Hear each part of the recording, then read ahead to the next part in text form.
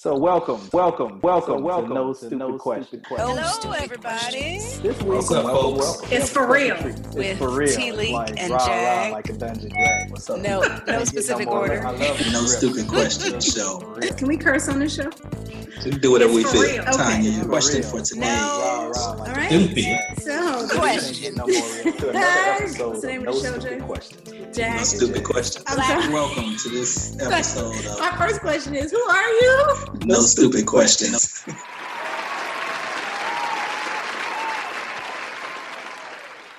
Hello, everybody. Welcome to this episode of the No Stupid Question Show, the show where you have two smart people, and that would be T-Leak Hey. and Jag, and one stupid question, or so we think. The third person is killing me. Jag. Yeah, guy. sometimes, I used to talk about people who talk in the third person. Usually they're boxers or some other athlete, and it gets to be pretty funny. Okay. But yes, it's All right. me, Well, Jag Jag, is him. For Right, those it of is you me. who have not listened to the No Stupid Question show. which is a problem. You need to Well, listen and send it to well, your friends But and before you send say it to their that, friends. welcome. We haven't said that in a while, actually. If you haven't listened before, we hope you enjoy today. I have a question for Jag, which is very aligned with conversations we have had in the past, and it is very current with our situation, as I'll call it. Is the stress of COVID-19 more deadly than COVID-19 itself? Absolutely. Oh, That's my answer. well, I think I know. So you have to, we have to give you a little caveat here. Jag and I have co-presented on the topic of stress and its That's right. impacts.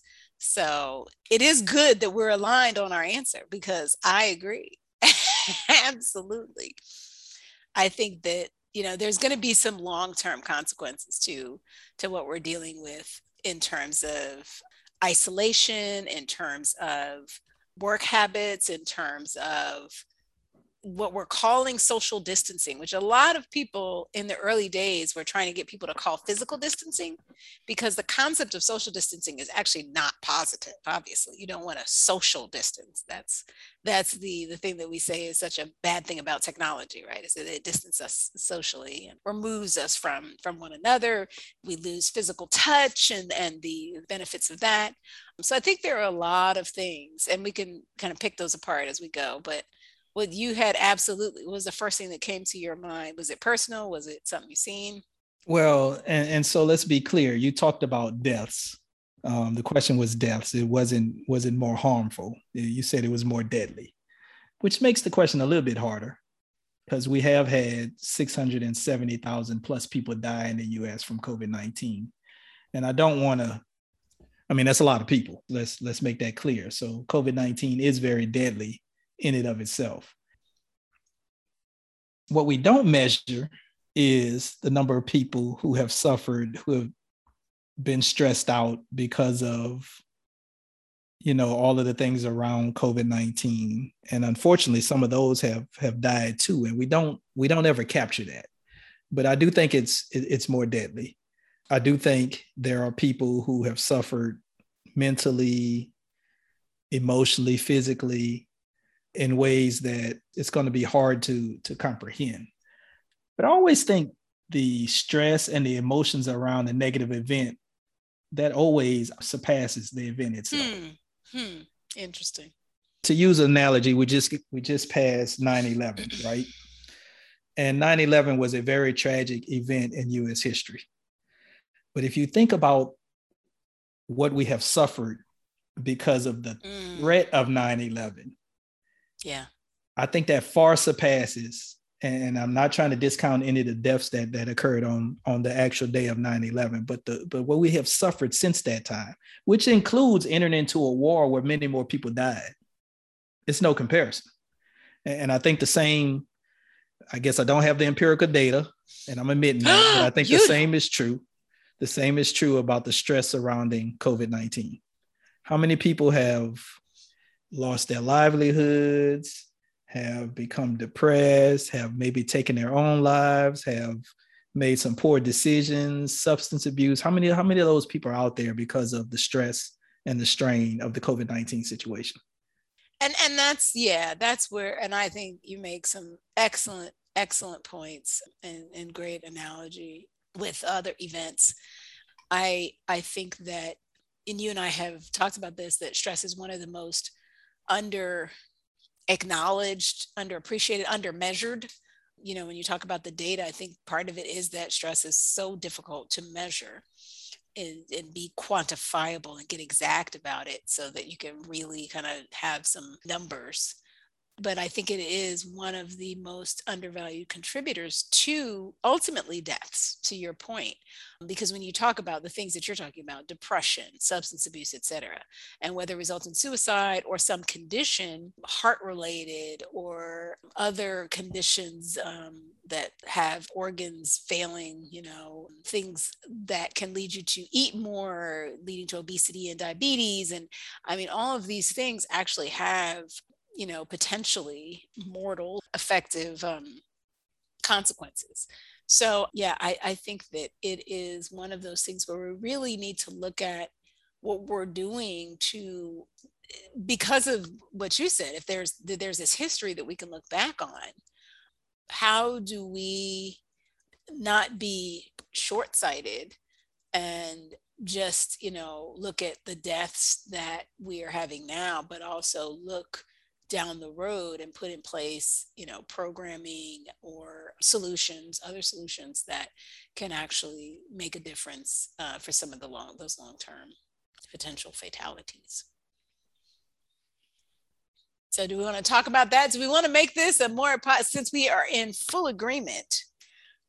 I think it is interesting to talk about what are some of those things. And I do want to mention before we kind of move off of it, you know, I mean, Black folks have died disproportionately from COVID itself. Correct. And then if you look at, and this is one example of sort of this very nuanced contributor to longer term impacts. The fact that we were all in quarantine put us all on social media more.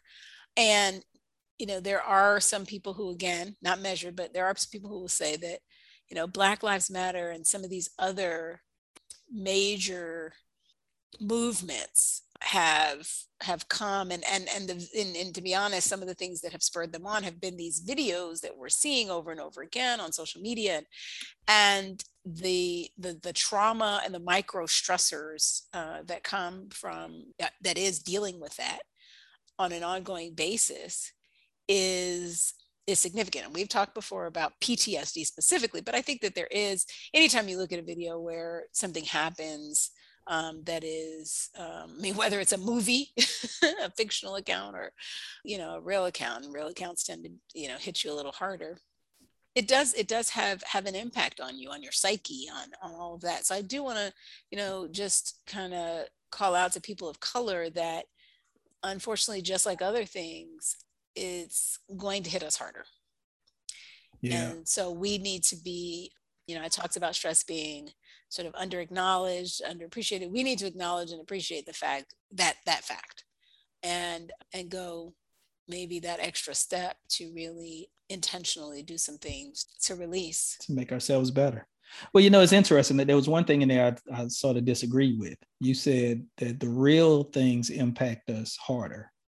And you know, logically, I think that may be true, but our minds are primitive to some extent, and images that we feed our minds will elicit a response. And even sometimes when you know those images are not real, the same response is elicited. I mean, that's what makes scary movies such an attraction, because you know the stuff on the movie is not going to happen to you. But when you see it and the anticipation of it, you get that same response as if you were the one running from Jason or Freddy. And some of our listeners may not know that Jason from Friday the 13th and Freddy from Nightmare on Elm Street. classic scary movie. Yes, classics. Check it out. But it brings to mind this Julius Caesar quote, William Shakespeare, Julius Caesar. A coward dies 1,000 deaths, but the valiant taste the death but once.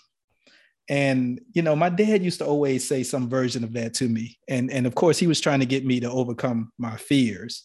And his point was that you believe these bad things are going to happen and you die over and over from your belief that these bad things are going to happen. If you get rid of that belief, then bad things probably will not happen to you. And in this case, as an extreme, you would only die one time as opposed to dying over and over and over because of things you make up in your mind. COVID-19 has been, there have been people that have been afraid to go out, afraid to get close to people. When people get close to them, they get anxious, and rightfully so, because again, over 670,000 people have died of this virus. And I'm not calling anyone a coward. My point is that the perceived danger is oftentimes greater than the actual danger. And the perceived danger will make our minds believe that and react in a way as if the actual danger has occurred. So it's tough. I mean, we really do have to be mindful of the images we see on TV, on social media, of the things we listen to, because whereas your logical mind may be able to distort the difference between the two or distinguish the difference between the two, again, we have some primal basic instincts that you can't override. And we need to pay attention to that when we're trying to protect our mental health, which plays into our physical health and everything else. So I am going to come back at you, but before I do, because it wouldn't be the No Stupid Questions show if you didn't. So one is that I, as you know, am a big fan of eliminating as much as possible unnecessary stress. And by unnecessary stress, I mean what your dad was teaching you, which I think is fantastic, that the boogeyman that you can make up is probably worse than the boogeyman that actually exists. There's a lot of stuff that we make up in our minds that is, and it is usually based on experiences and things that we have seen that sort of pushes us in that direction of having that fear. I would stand behind the real versus the fictional, in that what's interesting about the real right now is there's a couple of things. One is that the real tends to be shown again and again and again. And so we see it constantly and over and over. So it is, the exposure. So to your point, that reaction that we're having becomes more chronic, becomes more consistent. And there is something to, and I think I mentioned, I'm reading Matthew Walker's book, Why We Sleep, talking about how the brain is remarkably intelligent. Excuse what seems like a stupid statement. We deal in stupid questions and stupid the brain is here, intelligent, so right? The brain is just a quite amazing and remarkable invention, depending on what faith you come from. And there is this filter, particularly in terms of memory, in terms of things that are needed on a long-term basis and things that are not. And so when you get into, now this is aside from any, perhaps mental conditions that you may be suffering from, but yeah, in healthy operation, ideally the brain will filter out in your memory the things that are not necessary for you to, exactly as we talked about, it starts from that primal need to survive. Okay. And so I actually found that really fascinating. It was in the chapter I was listening to just the other day. And so given those two things, which is we're seeing the reality in we see it again and again. George Floyd is, the example that I can come back to. I mean, I don't know how many times they showed that video. I mean, hell, you were talking about 9/11. They showed that video probably, I don't even know. I would always turn away because I'm from New York, and, that sort of it's almost like it's constantly banging on you, whereas the fictional stuff, unless you choose to watch it again and again, which I think comes back to what you're saying, is, make the choice. In both instances, you should make the choice to try to, minimize. But certainly, with a lot of the fictional stuff, you can kind of choose. And then on top of that, if your brain is helping you out a little bit.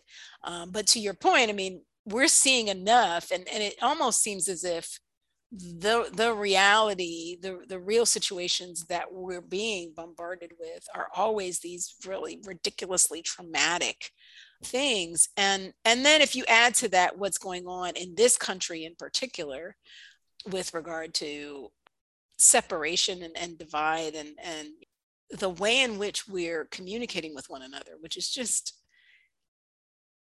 it's sad for me. And it's, I see a lot of defensiveness, especially when you look on social media. I have to bring this up because this is current right now, but Nicki Minaj and her whole why you want to bring up Nicki Minaj? It's enough people bringing up Nicki Minaj and giving her a platform to speak from. But anyway, go ahead and say what you want to say. Well, but that's interesting because I think that's the problem is, right? Her thing is, she said something that she heard. And, people are saying whether they're making their decision as to whether or not she knew it was true or whatever, right? My thing is, have a conversation with her. I feel like people are coming for her or they're gunning with her, right? We're not having a conversation anymore. Nothing is a conversation.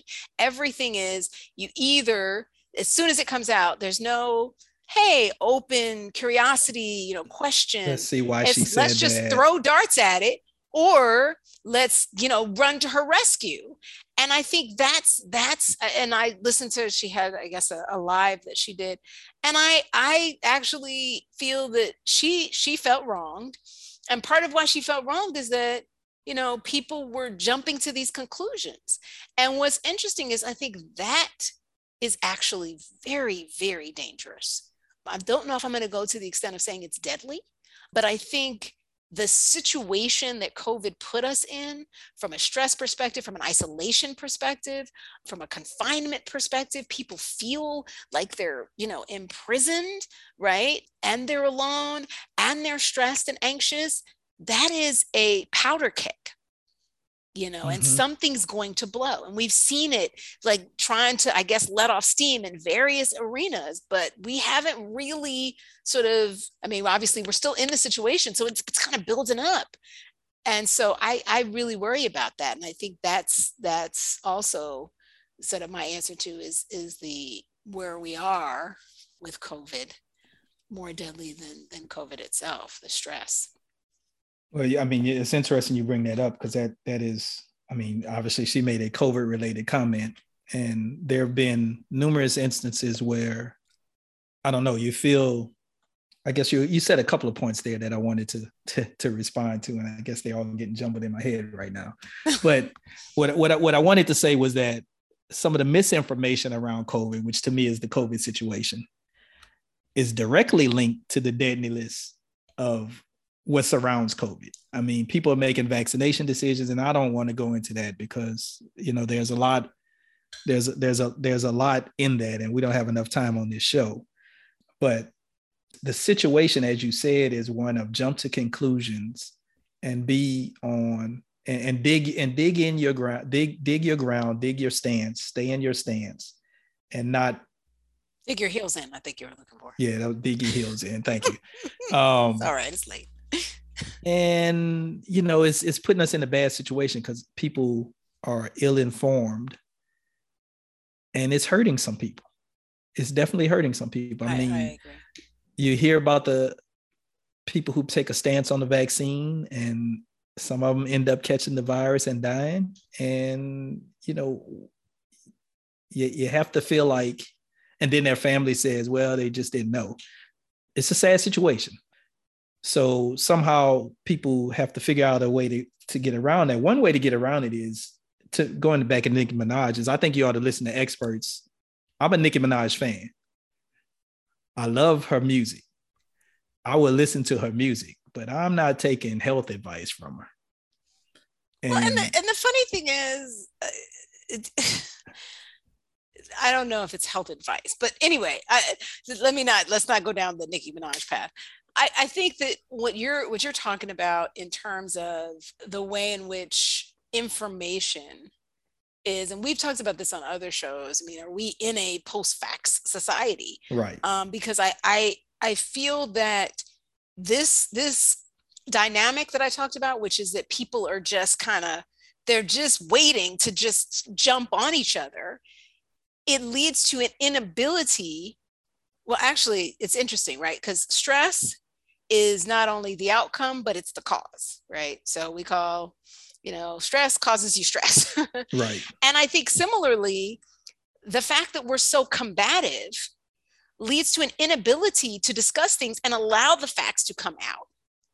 But similarly, because the facts haven't come out, we become more anxious, which leads to combativeness. And so I feel like there is a cycle that we have to figure out how to break. And again, I've said this on many other shows before, especially at this time, is we have to be more sensitive and patient with one another at this time. Everybody's on edge. What happens when you're on edge? Is that your best time to communicate?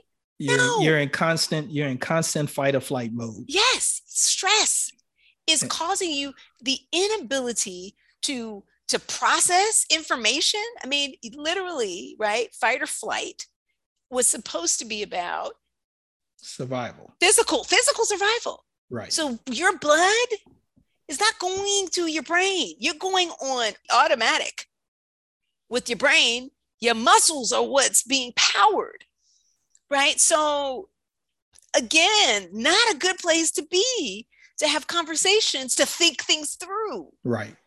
And so it just puts us back at this place that kind of takes us in this, and we've got to break that. We've got to be more patient with one another. And what does that require?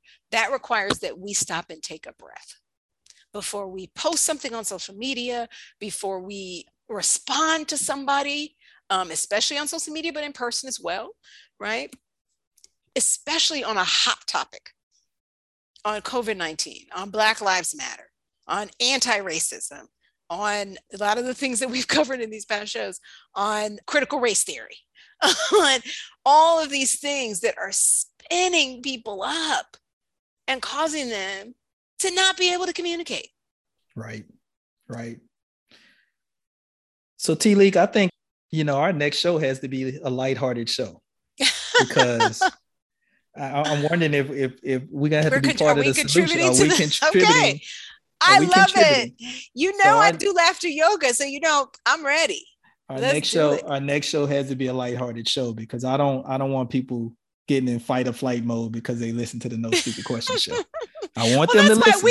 We always, you and I, sometimes I may not listen. I may kind of just interrupt you. For the most part, you and I try to walk the talk, right? We have fun at the same time that we're discussing and potentially debating an issue. And I think this is a model. So I don't think it's necessarily a bad thing, but I don't think it's a bad thing either to have a more lighthearted take on something. We'll figure out what. If you guys have things you want to talk about that are totally off the beaten path, the latest Marvel what if cartoon, the something, tell us what you want to talk about. I don't know. Jag's making a face. We'll see. No, the only face I'm making is how do we wrap this show? What do we tell? I mean, it sounds to me like when you were talking about what we need to do, it sounds like we need to take a social media vacation. Ooh, I always think that's a good idea. I don't know if we're gonna convince people to do that. Okay. So maybe we can convince people before you type your characters in response to something. Take a moment and breathe. Take a moment and count to 10. Don't start typing right away when you read something. Take a moment of reflection before you respond. Some advice I was given by a partner that I used to work with when I was doing consulting. Are you no longer consulting? I'm always a consultant. Okay, that's what It's I just thought, T-Lee. what my topic when I was doing IT consulting, let's put it that way. Okay. So he said, make it about you. And the thing that he would always say is that even if so I'm going to, use my not great terms. I'm going to say, if I thought somebody said was stupid, make it about me. I'm confused. And then if you're going to ask a question, try to not make the question an accusation. Okay. Really seek to understand. Okay. And let me say that one more time. Seek to understand. And as my girlfriend would say, Dancing Lion, seek to overstand. Man, you took words out. You took the word. I was coming back with that. Oh, you would come back with overstand? Because I get that from KRS-One. I didn't get that from your girlfriend. Oh, well, maybe she got it. Right. Anyway, I want let that be the last thing that I suggest. Seek to understand, whether it be in social media, in person, on email, whatever. Really let it be about us trying to overstand each other. And that requires you Now, that's not standing over each other. There's a difference. So let's be clear. There's a difference. It is the pinnacle of understanding. There we go. So I think that's a good way to wrap it. I don't know if there's anything else that needs to be said. Just we're gonna make you guys laugh next show. There you go. No stupid questions show.